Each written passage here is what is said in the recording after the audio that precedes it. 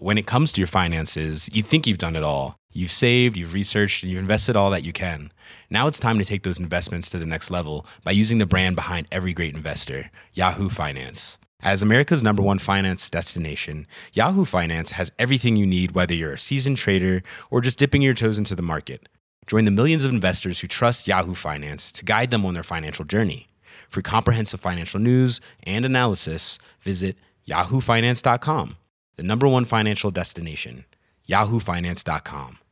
A lot can happen in 3 years, like a chatbot may be your new best friend. But what won't change? Needing health insurance. United Healthcare Tri-Term Medical Plans, underwritten by Golden Rule Insurance Company, offer flexible, budget-friendly coverage that lasts nearly 3 years in some states. Learn more at uh1.com. Hi everybody, welcome to Dan Snow's History Hit. We're here, we've arrived, this is it. Part 1 of our Christmas truce. You've been listening to me bang on about this for so long, you must be thinking, thank God he's actually going to play it now. This is part 1 of our Christmas truce special, the most ambitious audio and video project we've ever launched here at History Hit. A long time ago, I asked people on this podcast, I asked people via TV, radio and social media to back me as I attempted to start a history channel that could compete with any history channel in the world, putting proper historians on screen, telling big stories from our past. A channel that did not feature aliens or lifestyle programs, for some reason badged as history.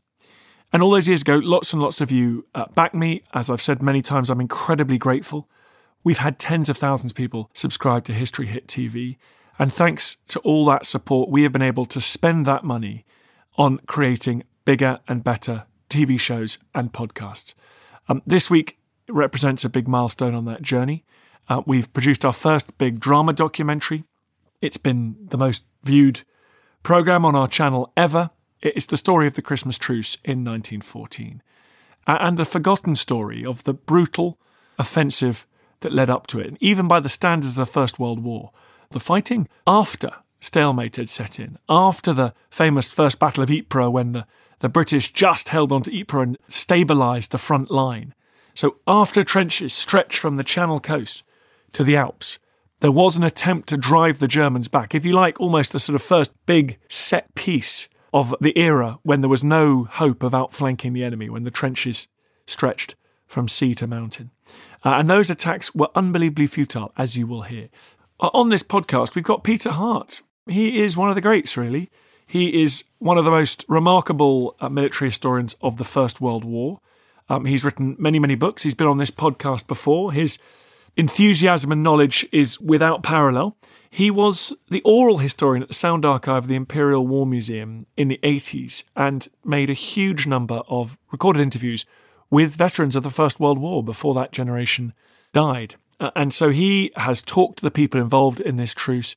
He has read the sources, and he's a brilliant communicator. You're going to love him. We've also got Taff Gillingham, a legend as well. He is a historian in his own right, but he's also the man who advises historical films, plays, TV documentaries about soldiers' kit, equipment, drills, how they lived in trenches.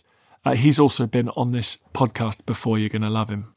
And it's not just those two gentlemen. We've also got the brilliant Rob Schaefer. He's a German historian, a fantastic friend of this podcast. One of the brains behind the Hill 80 project. I don't know if you remember a couple of years ago. I was out there interviewing him. A threatened piece of battlefield just outside Ypres. They managed to secure that with a great crowdfunder, and they were able to excavate it and do some really remarkable archaeology there. Rob is also one of the key brains behind the new and very successful Iron Cross magazine. For all those military history fans out there, go and check out the Iron Cross magazine. So huge thanks to him. And Rob has been able to bring to our attention some German sources about the truce that have never been translated before. And you're going to hear on this podcast from a range of sources. Sources written at the time, sources written down shortly after, and a few sources recorded long after the event. But they are the voices of the Brits and the Germans who took part in the fighting leading up to the Christmas truce, and then that extraordinary cessation of violence, which started on round about the 24th of December, 1914. So here it is, everybody. If you want to watch the drama documentary, please head over to History Hit TV. You can use the code TRUCE, TRUCE. You get a month for free, and then your first 3 months for just 80% off. It's a mad offer. Go and take it up before we withdraw it. It's too good. And I get people asking me all over the world, does this work in my territory? The answer is yeah. You can watch this wherever the internet exists. That's the beauty of it. So please head over to History Hit TV and subscribe and watch. In the meantime, everyone, here is part 1 of the Christmas Truce.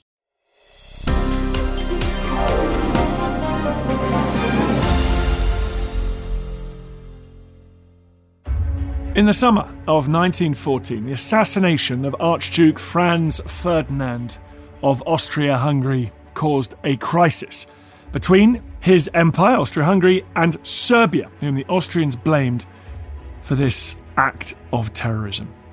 Both sides were able to call on support of neighbouring powers, which triggered a series of alliances which drew all the great powers of Europe into the First World War.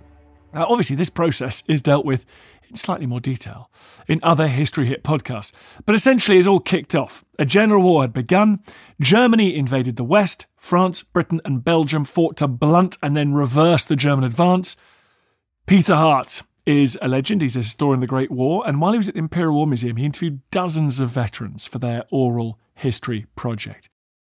The first few months of the Great War were an incredible period. It's a clash of two mighty empires, the French and the Germans, and they both have their own plans. One, the Germans are going to sweep round through Belgium and crash into northern France, aiming up either side of Paris, whilst the French are going to drive into their lost provinces of Alsace-Lorraine. So you get this sort of circular motion. And those are the two great visions of what will happen. What does happen is it all goes wrong. They start to dig in, and from there, race to the sea. It's unbelievable. They're not racing to the sea. They're trying to outflank each other. And thus you get trenches going from Switzerland to the North Sea. All that happens in 3 or 4 months. Taff Gillingham is also a historian of the war and the expert who sources equipment and extras for big TV and film productions. He's helped us so many times over the years, and he's just helped us produce our big Christmas Truce 1914 show. At that point, both sides settle down, can't get the advantage, can't get the better of one another, and dig in. So really then, by the end of 1914, there's a fairly loose line of trenches stretching from the Belgian coast all the way down through Belgium and France. For the British, and it's important to notice that because the French had been digging in before, for the British, the first trenches come in mid-September with the Battle of the Aisne. This is where they go to ground. And from then on, they're digging trenches all the time. As they race to the sea, try and outflank each other with the French, the Germans, and smaller part there, the British, try to outflank each other, then as they do that, as they crash into each other, there's an exchange of fire, one side or the other trying to gain domination. And what happens is that when they fail, then they dig in as best they can, and then they look to outflank. The British soldier of 1914 is well equipped for what they were expecting to do, fire and movement. So they had an absolutely excellent rifle, the Lee Enfield. It was brilliant. It was everything you could want from a rifle. When the British Army go to war in 1914, very specifically, anybody under 19 years old is left behind. So all of those underage lads who'd been serving as drummers or who were just 18 or 18 and a half years old, all of them, in theory, although some battalions did take them, were left behind and sent to their depot units, literally to wait until they were old enough to go. At the other end of the scale, you'd got some of these old-timers who'd been in the army maybe 12 years or more. And there was a lot of much older men still serving in the army than you'd expect. So, whilst I couldn't tell you the exact average age of the soldier of 1914, it's probably much older than you'd expect it to be. At least half the British Expeditionary Force were regular serving soldiers who obviously were up to fitness. But the fact that so many of them had been called back from reserve, literally only a couple of weeks beforehand, before they find themselves fighting at Mons, means that certainly a good proportion of them really hadn't had time to build up their strength and certainly to break in their boots for the amount of marching that was going to be required as the British Army pulled back the retreat from Mons, best part of 200 miles all the way down to the Marne. But there is one thing they haven't got. They've got no equipment for trench warfare because that's not what they were expecting to do. So they have no hand grenades. They have no trench mortars. They haven't got the right artillery. Yes, they've got good artillery, but they haven't got any heavy artillery, which you need to smash up trenches. They haven't got the right sort of shells. They've got shrapnel. Well, shrapnel doesn't harm a trench. It's just pellets, lead pellets. It doesn't do anything. They need high explosive shells. They haven't got it. And in this respect, the Germans are far better off. They are equipped for trench warfare. They are equipped to blast people from the face of the earth. After the baking hot temperatures of August 1914, the thermometers dropped as winter approached. The British soldier was not equipped for winter weather. Perhaps for a cold snap, yes, perhaps even for a bit of snow. Not equipped for living in a flooded trench. They didn't have trench waders. Their boots would fall apart. They're good boots, but they fall apart if they're constantly in water and mud. Their puttees, you immerse them constantly in water. They don't work. They don't have balaclavas. They're just not enough clothing to keep them warm. They are not well equipped for the sort of winter they got in December 1914. And sod's law, what do they get? One of the worst winters of the century. The British soldier was not equipped for winter weather. Lieutenant Arthur Pelham Byrne of the Gordon Highlanders described the mud in a letter home. I used to think I knew what mud was before I came out here, but I was quite mistaken. The mud here varies from 6 inches to 3 and 4 feet, even 5 feet, and it's so sticky that my men used to arrive in the trenches with bare feet. The most important change to the battlefield in late 1914 was the development of those trenches. How do you end up in a trench? People often wonder that. Well, the thing is, you're not intending to be in a trench. What happens? You're in a firefight with the Germans. They're shooting at you. You scrape with your little entrenching tool. You try and get anything. Men will hide behind a blade of grass, they'll always tell you. But you just try and get that 5 or 6 inches down, put the earth in front of you, and then make it a bit deeper. Even better, there's a ditch. Let's use that ditch. It's got water in it. Let's use that ditch. Who cares about getting wet? So the trench lines are often built up from existing ditches and little scrape holes. And as time goes on, what happens is they join them together. And so gradually, from these little personal scrape holes, your funk hole, the thing that's keeping you alive, gradually develops into, firstly, a sort of a longer bit of trench, and then a post, if you like, an outpost, and then they're joined together. And gradually, a front line develops. And early on, they're not all completely joined together. There are gaps in the line where you're covering it basically by rifle fire. But gradually, a complete trench system builds up.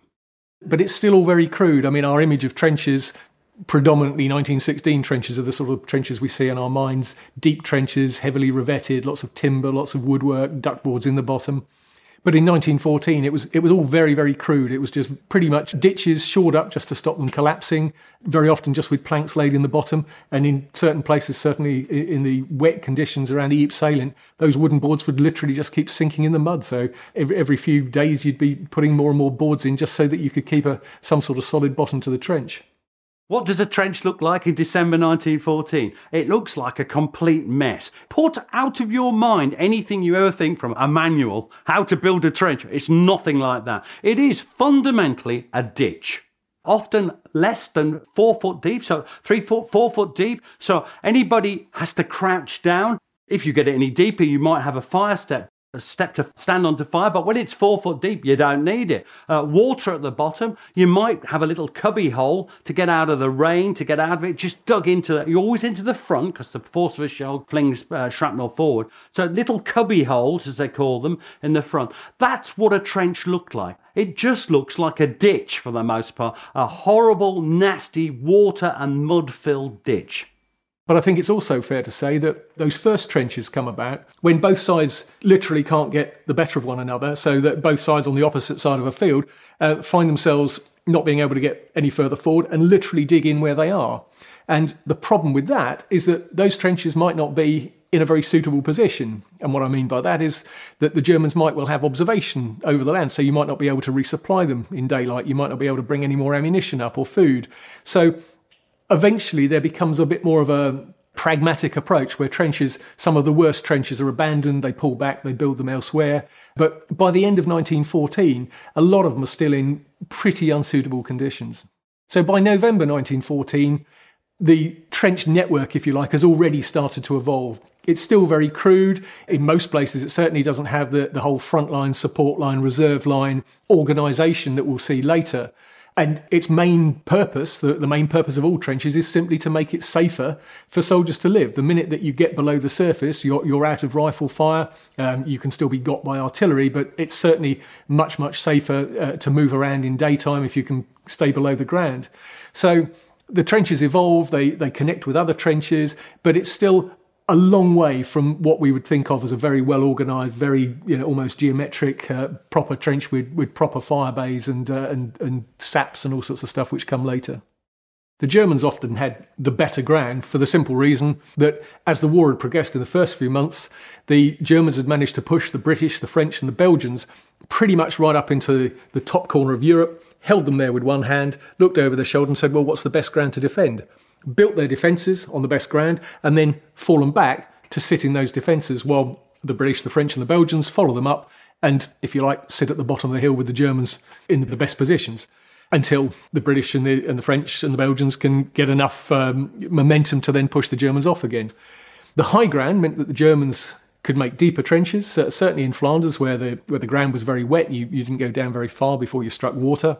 That meant in practice that you had to build the trenches up using sandbags artificially. So a lot of trenches might only be 3 feet deep and then built up with 3 feet of sandbags.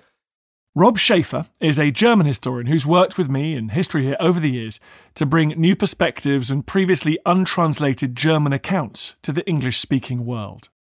The system of trenches on the Western Front is not the enormous multi-line field fortification that people envisage when they think about trenches. The lines have only just frozen in autumn. So at this particular time, all sides are busy extending, consolidating their positions, as well as trying to make them habitable for winter. Both sides fight the cold, the steadily rising groundwater levels in Flanders and northern France, and one another. So trenches during the period are mostly very simple affairs. There's a main fighting trench, sometimes with a second trench 50 to 100 meters behind that. That is on the German side. And to fortify those, the German soldiers would use materials they could source locally. That very much defined the look of the trench as well. So they would take material from ruined and uninhabited housing, wooden roof beams, doors, window shutters, even bricks or ovens for the dugouts. So how a trench looked is very much defined by then of where it is situated. It's not that important. It isn't defined by who built it. In December 1914, the German army was only just starting to set up what they called pioneer parks, in which they would store building materials they bring in from Germany and the occupied territories. We've all seen the pictures, haven't we? It's full of shell holes and it's just a devastated area, barbed wire everywhere. Well, not in December 1914 it wasn't. Then it was just countryside. You might be able to see a German trench. You might, just the signs where the parapet was. But mostly it's a field. It's grass. It's crops dying in the field by November. It's the odd dead cow. Sadly, lots of dead soldiers sometimes. It's hedges and fences and trees.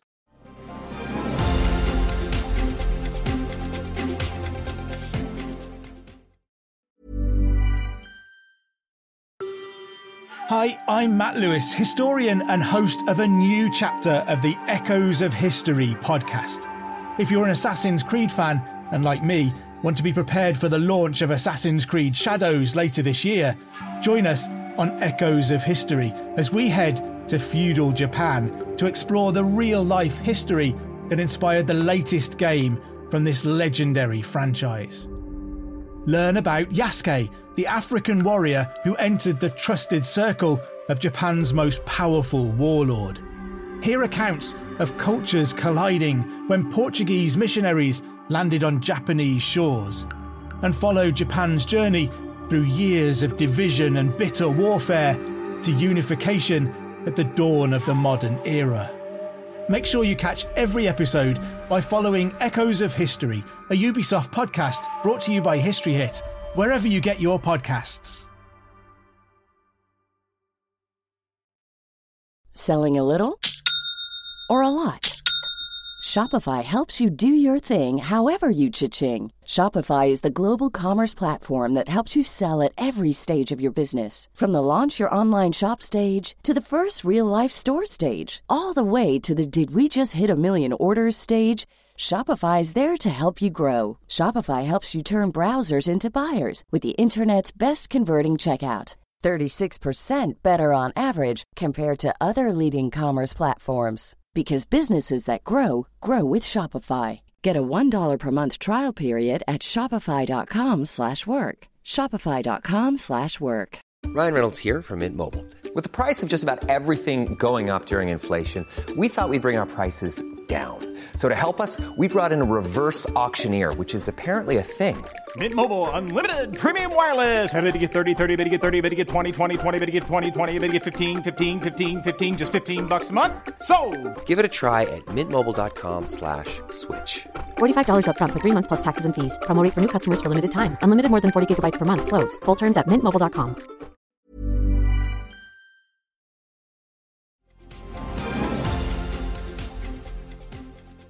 Life in the trenches took on a terrible rhythm. What is it like for a soldier in the trenches in December 1914? Well, it's a miserable, boring existence. What marks it out? A boring routine and freezing cold. It's terrible. So your day starts with stand to. Why stand to? Everybody stands to because that's when they think the Germans might attack at dawn. So you stand to for an hour.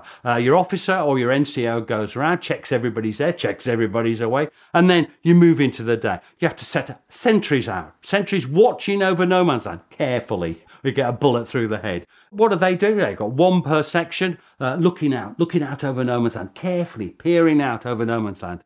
Possibly listening and peering, depends how cautious you are, doesn't it? So you've got them. The rest of the men, well, during the daytime, often sitting there, writing letters home, or attending to trench maintenance, digging out things that don't make you appear above the sight line that the Germans can see you, because you'll get sniped.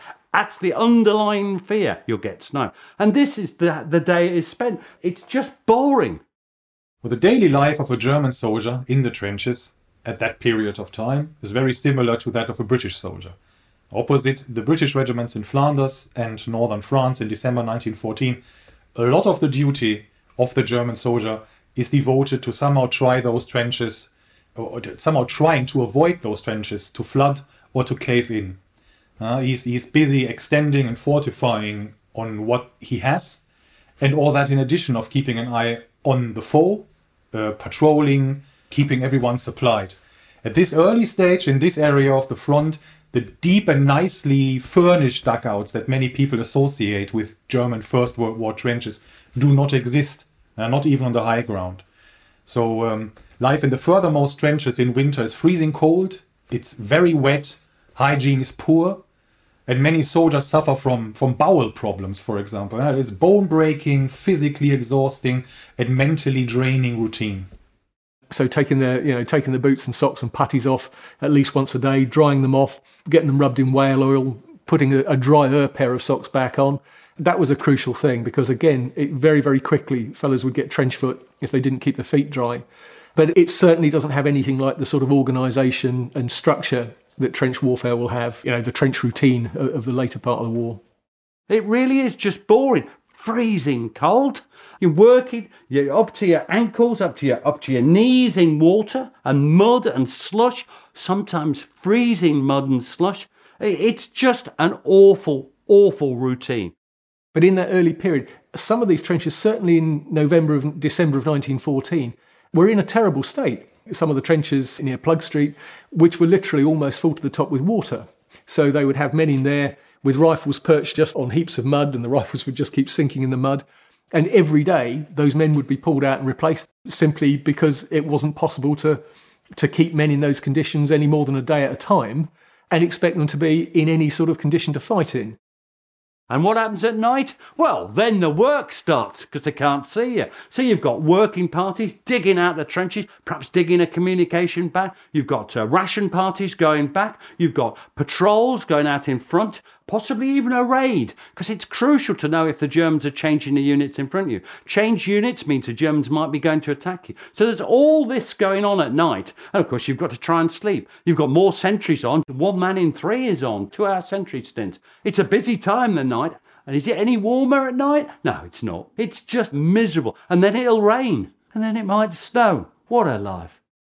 In the trenches, what food do you get? Well, you can forget hot food. You're not going to get hot food. What you get is standard British Army rations. And that is aimed to feed the body. It's not to feed the soul, that's for sure. So what do you get? You get the staples. Bully beef. Now, we call that corned beef now. Tins of bully beef. You get that, they're sick to death of it. McConaughey's, that's a sort of lamb and vegetable stew. It's all right heated up, if you can heat it up on a Tommy cooker, a little tiny Tommy cooker. It's a bit greasy and horrible otherwise. Pork and beans, that's not very nice. It's a lump of pork fat more than pork.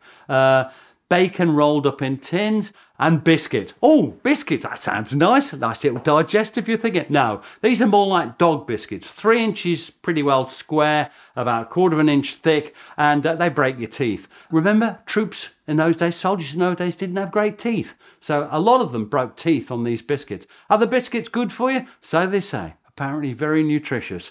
What did the soldiers think of them? They didn't like them. They'd build walls with them, they reckoned. So that's the sort of food you got. If you were lucky, you got a loaf of bread. Sometimes you get cheese and you get jam. Always plum and apple on the Western Front. And this is all you got. Repetitive, but enough to keep body and soul together. Does the army care about your soul? No.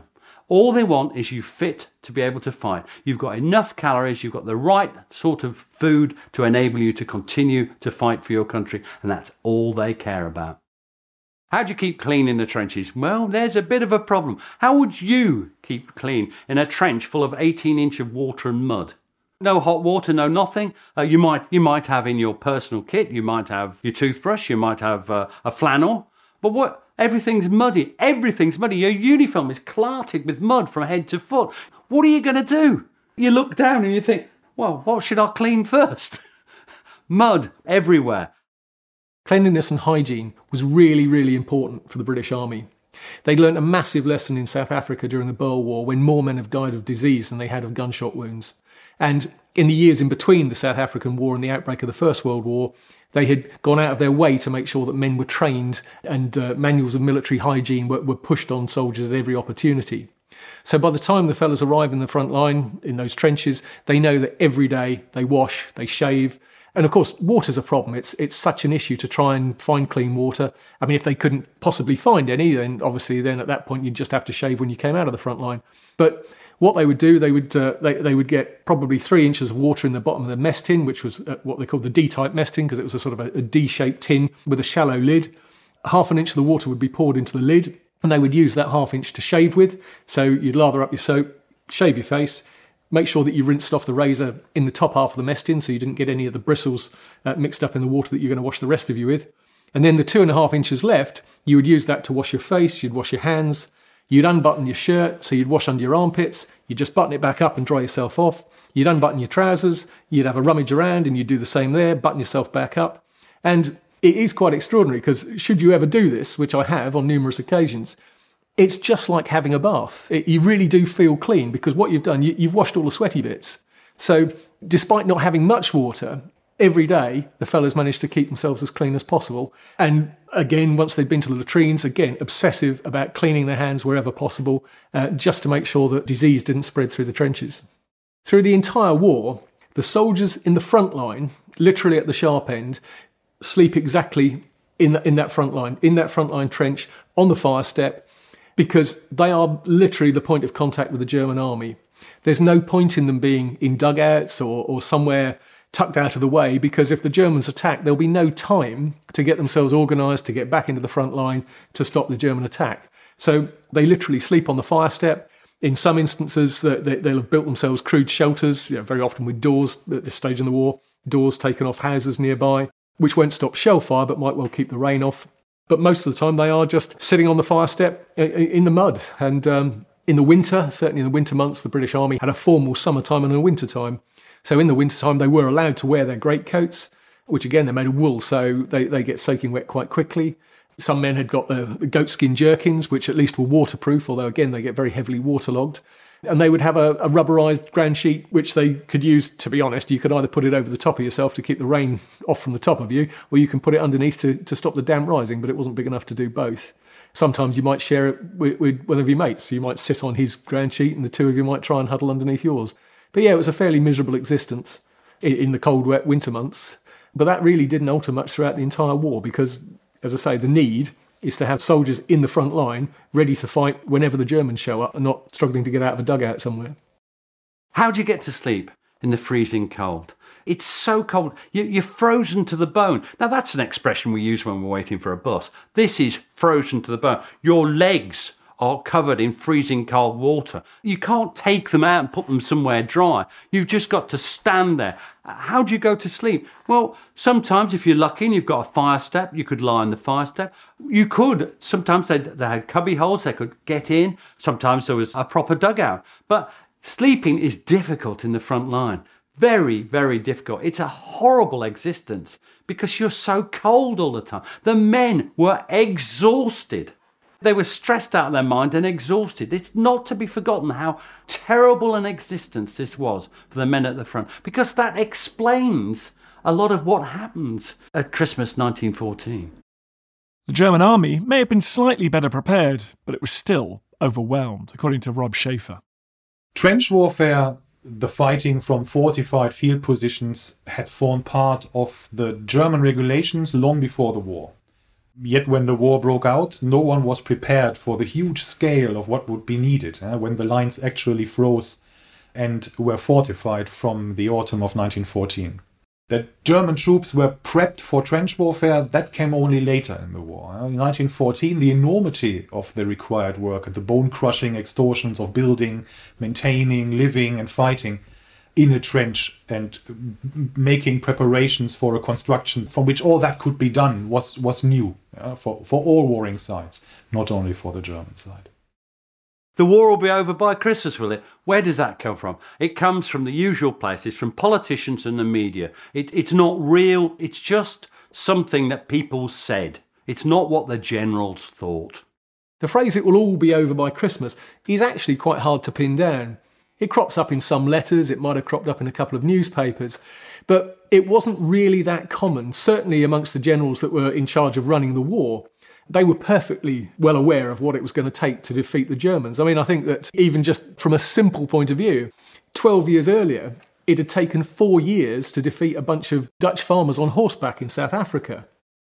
So what might kill you in December 1914 if you're in the trenches? Well, there are 3 main risks. The first is shell fire.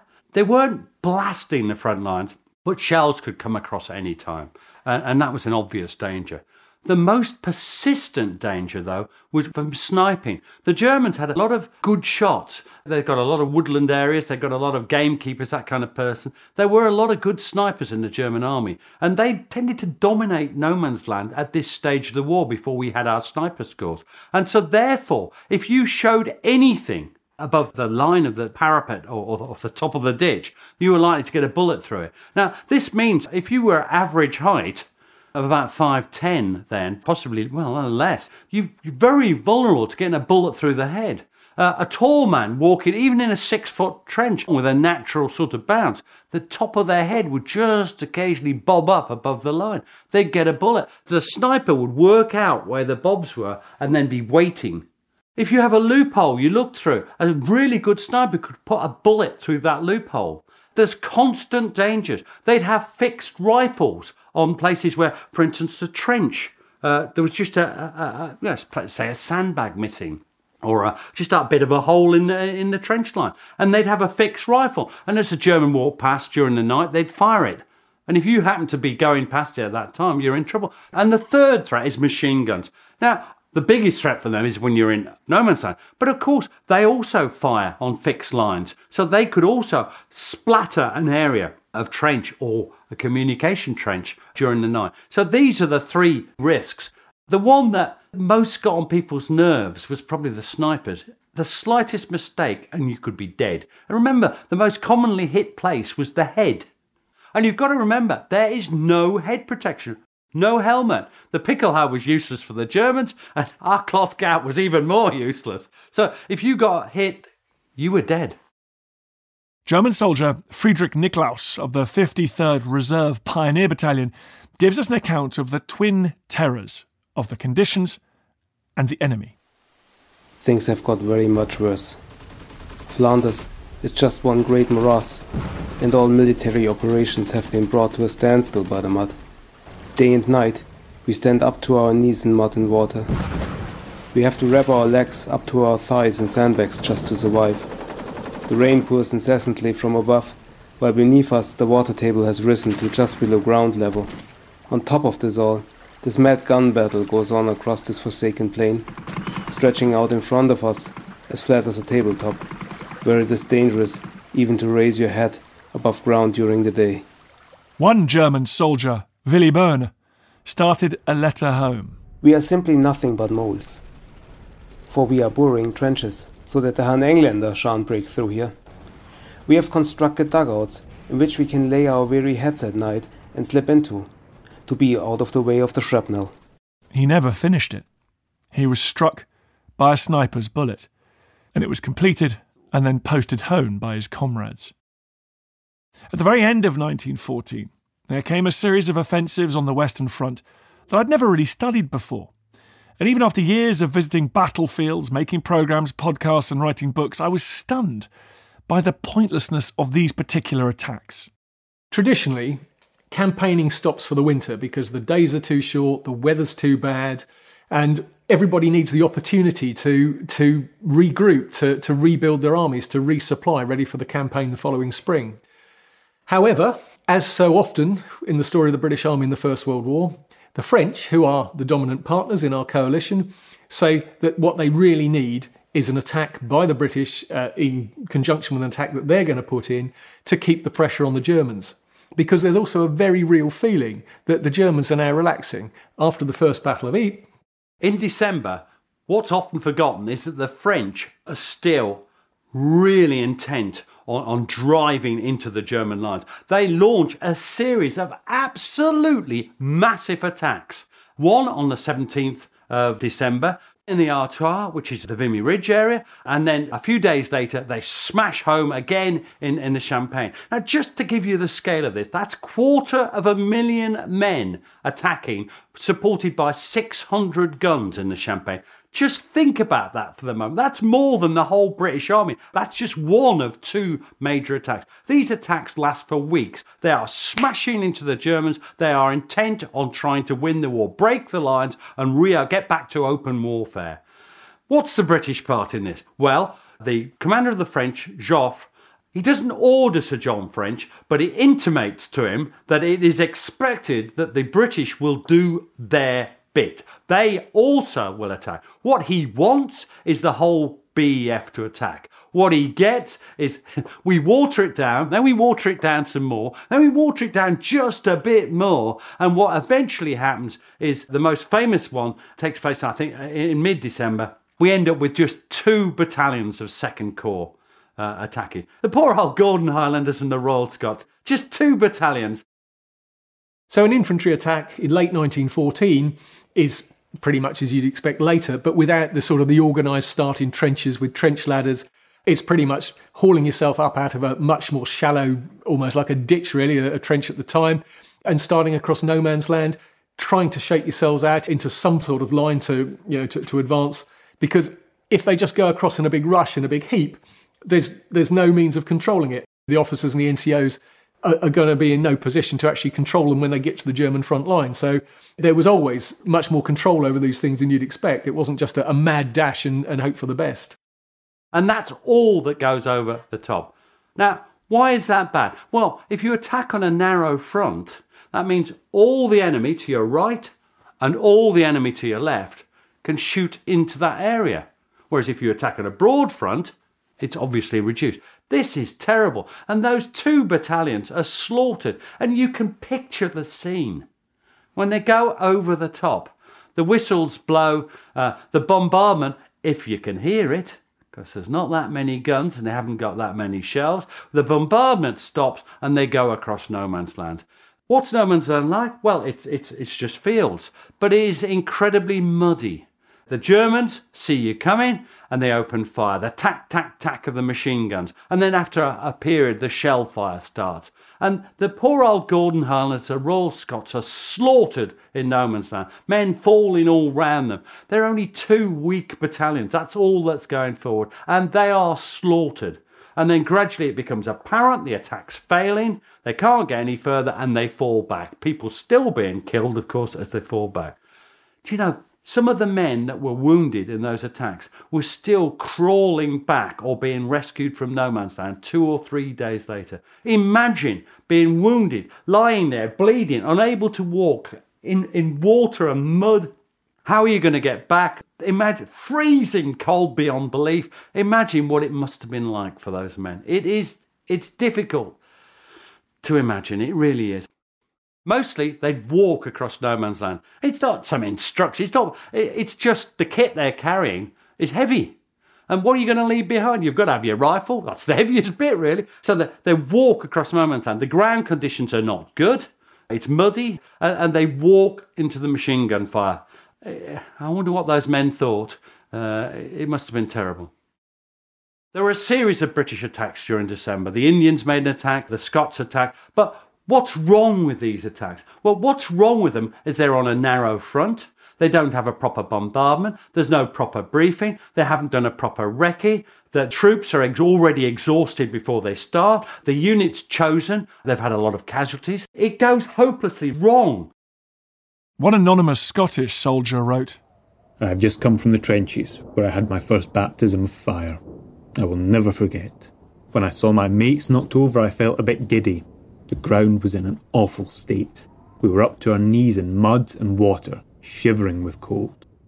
A soldier in the Border Regiment wrote in his diary, As soon as we went up, the Germans let us have it, and we were going down like raindrops. As our trenches was only 70 yards apart, we retired and then made the second charge but received the same. It's like being in a blacksmith shop, watching him swing a hammer on red-hot shoe and sparks flying all around you. But instead of them being sparks, they were bullets. It was a pitiful sight to see near our comrades dying and couldn't get out to help them as it meant certain death if we'd moved. So we had to lay there from 6:30 until 8:15 in the morning. And as an angel sent down from heaven, it came over very misty, and this being our only chance, we made good of it. So we crawl halfway and then make a run for it. I could not see where we were going, so fell over our comrades who were dead. None of these attacks resulted in the lasting capture of a single section of German trench. What is the mood as they're coming in that last week towards Christmas? The mood is depressed. There's no two ways about it. It's freezing cold. It actually starts to snow, and the mud and water in the trenches starts to turn into slush and ice. What are men feeling? They're feeling depressed. They're feeling this war's not going to be over anytime soon. They can't see an end to the war. That means that they can't see an end to their personal torment.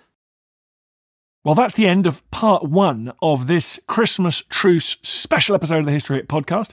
Tomorrow, our experts will describe the truce itself, one of the more remarkable episodes in modern military history.